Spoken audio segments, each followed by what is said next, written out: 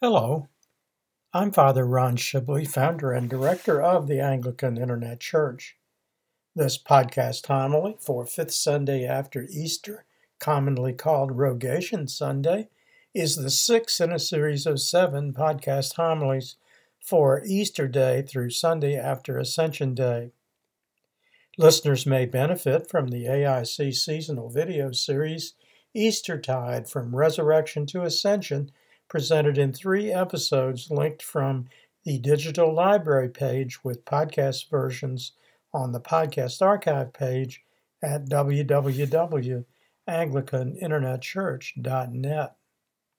The series offers a brief history of the evolution of Easter and the traditional method of calculating the date of Easter, plus its effects on the celebrations of Epiphany and Trinity seasons, Anglican traditions of Easter through Ascension, including the seasonal color and fasting traditions, and commentary on the Collect Epistle and Gospel readings for Easter Day, Monday in Easter week, Tuesday in Easter week, all 5 Sundays after Easter, Ascension Day, and Sunday after Ascension Day in the 1928 Book of Common Prayer.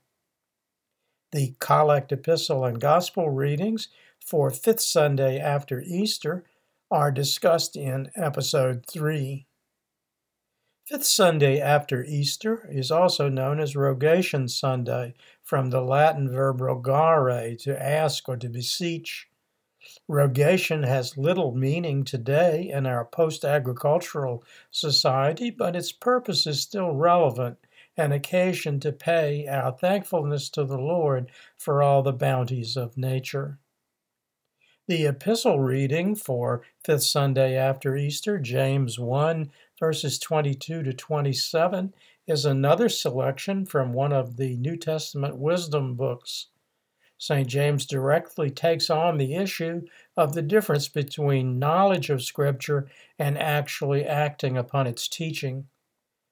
For this podcast homily, I have added emphasis on certain key words, including doers, hearers, thinks, and on the concept of bridling the tongue, which I discussed in last week's homily.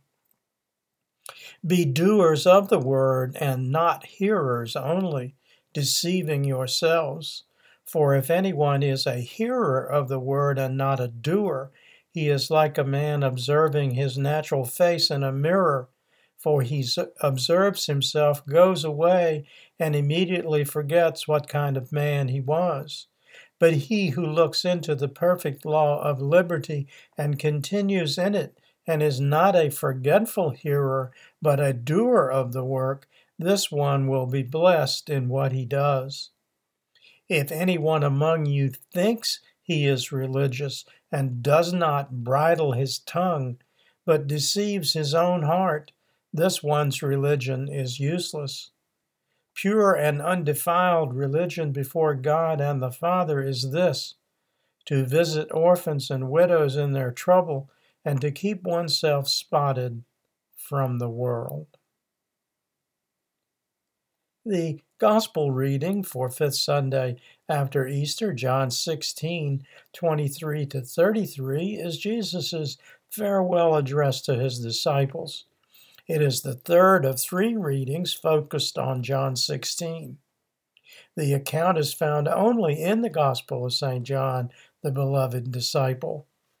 The time is still the evening of Maundy Thursday, in the hours before Jesus' arrest, which followed from his betrayal by Judas Iscariot.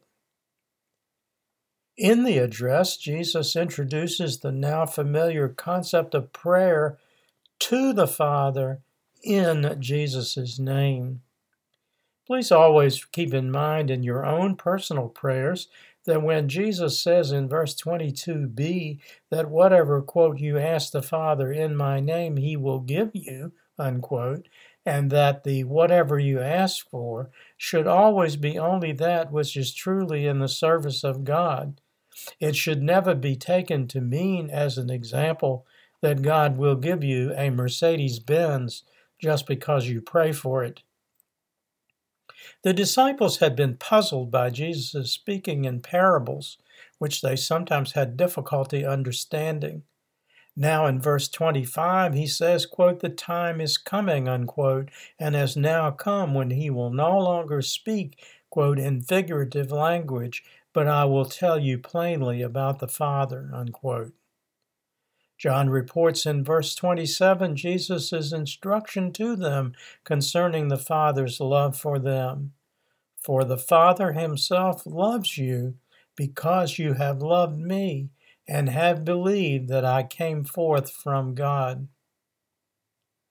In the post-Easter season in the 1928 Book of Common Prayer, the theme in all three readings from the Gospel of St. John is that Jesus would soon depart from them and go back to the Father from whom he was sent in the Incarnation.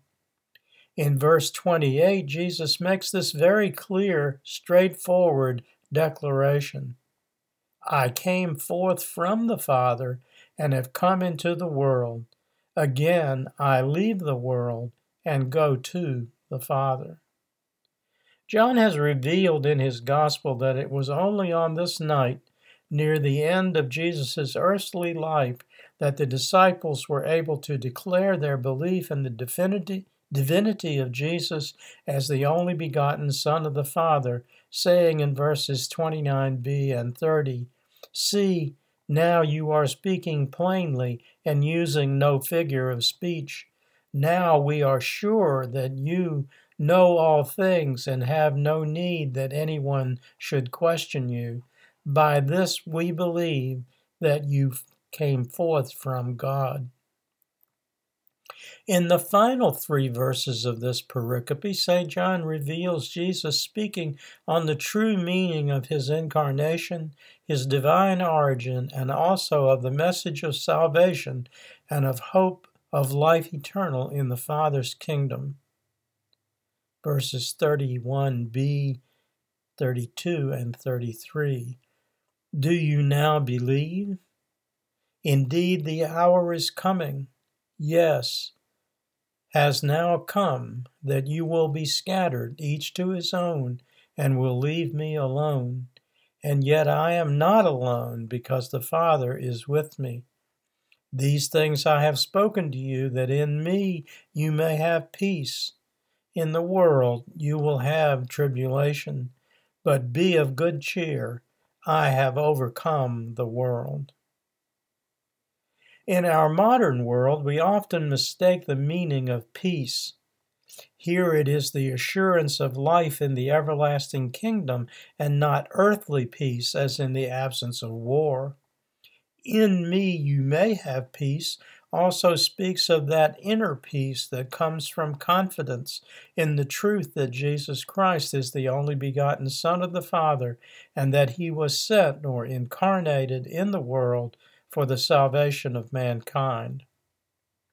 When Jesus said, "In the world you will have tribulation," he is warning them that on this earth they should expect to be persecuted for their faith.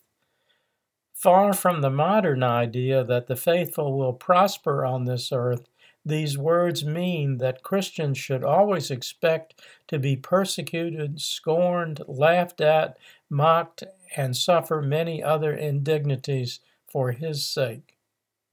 In spite of this, Jesus assured them, "But be of good cheer, I have overcome the world." In other words, death is no longer the end, but the beginning. Other AIC resources on topics discussed in this podcast homily for Fifth Sunday after Easter are available at www.anglicaninternetchurch.net, where seasonal and Christian education videos are linked from the digital library page, Bible study videos from the Bible study page, and podcasts of all three from the podcast archive page. Information about AIC bookstore publications is available through the virtual bookstore link at the bottom of the home page. And now the resources.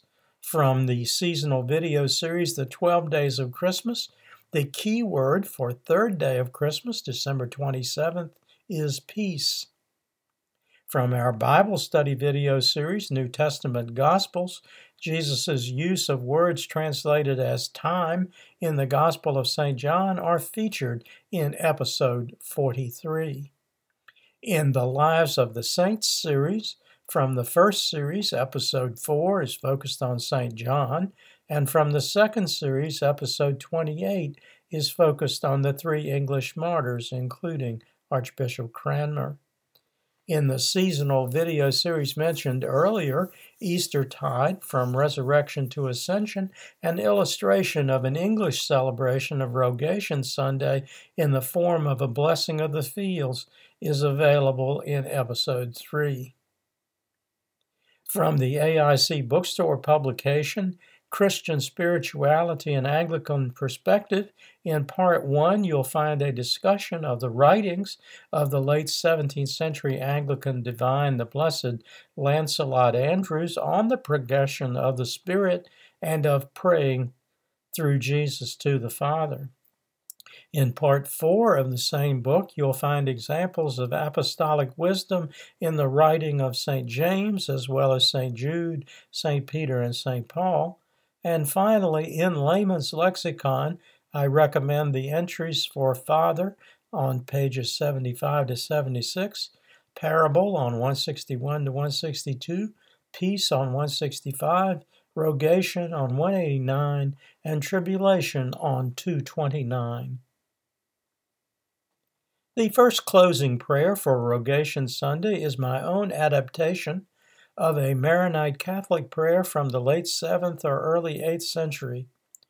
The second is the collect for 5th Sunday after Easter, which Archbishop Cranmer adapted for the 1549 Book of Common Prayer from a prayer in the 8th century sacramentary of the 5th century Roman Catholic Pope Gelasius.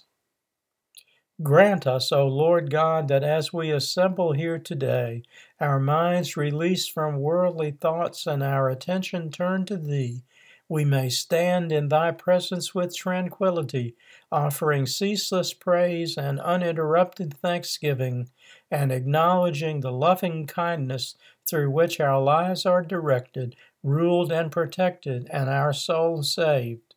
To Thee we offer praise and thanksgiving, now and ever, and unto the ages of ages. Amen. O Lord, from whom all good things do come, grant to us, Thy humble servants, that by Thy holy inspiration we may think those things that are good, and by Thy merciful guiding may perform the same, through our Lord Jesus Christ. Amen. Until next time, may the Lord bless you and keep you. May the Lord make His face to shine upon you and be merciful to you. May the Lord lift up His countenance upon you and give you peace. Amen. Glory be to God for all things. Amen. This program has been a presentation of the Anglican Internet Church. We invite you to visit our website and make use of its resources at www.anglicaninternetchurch.net.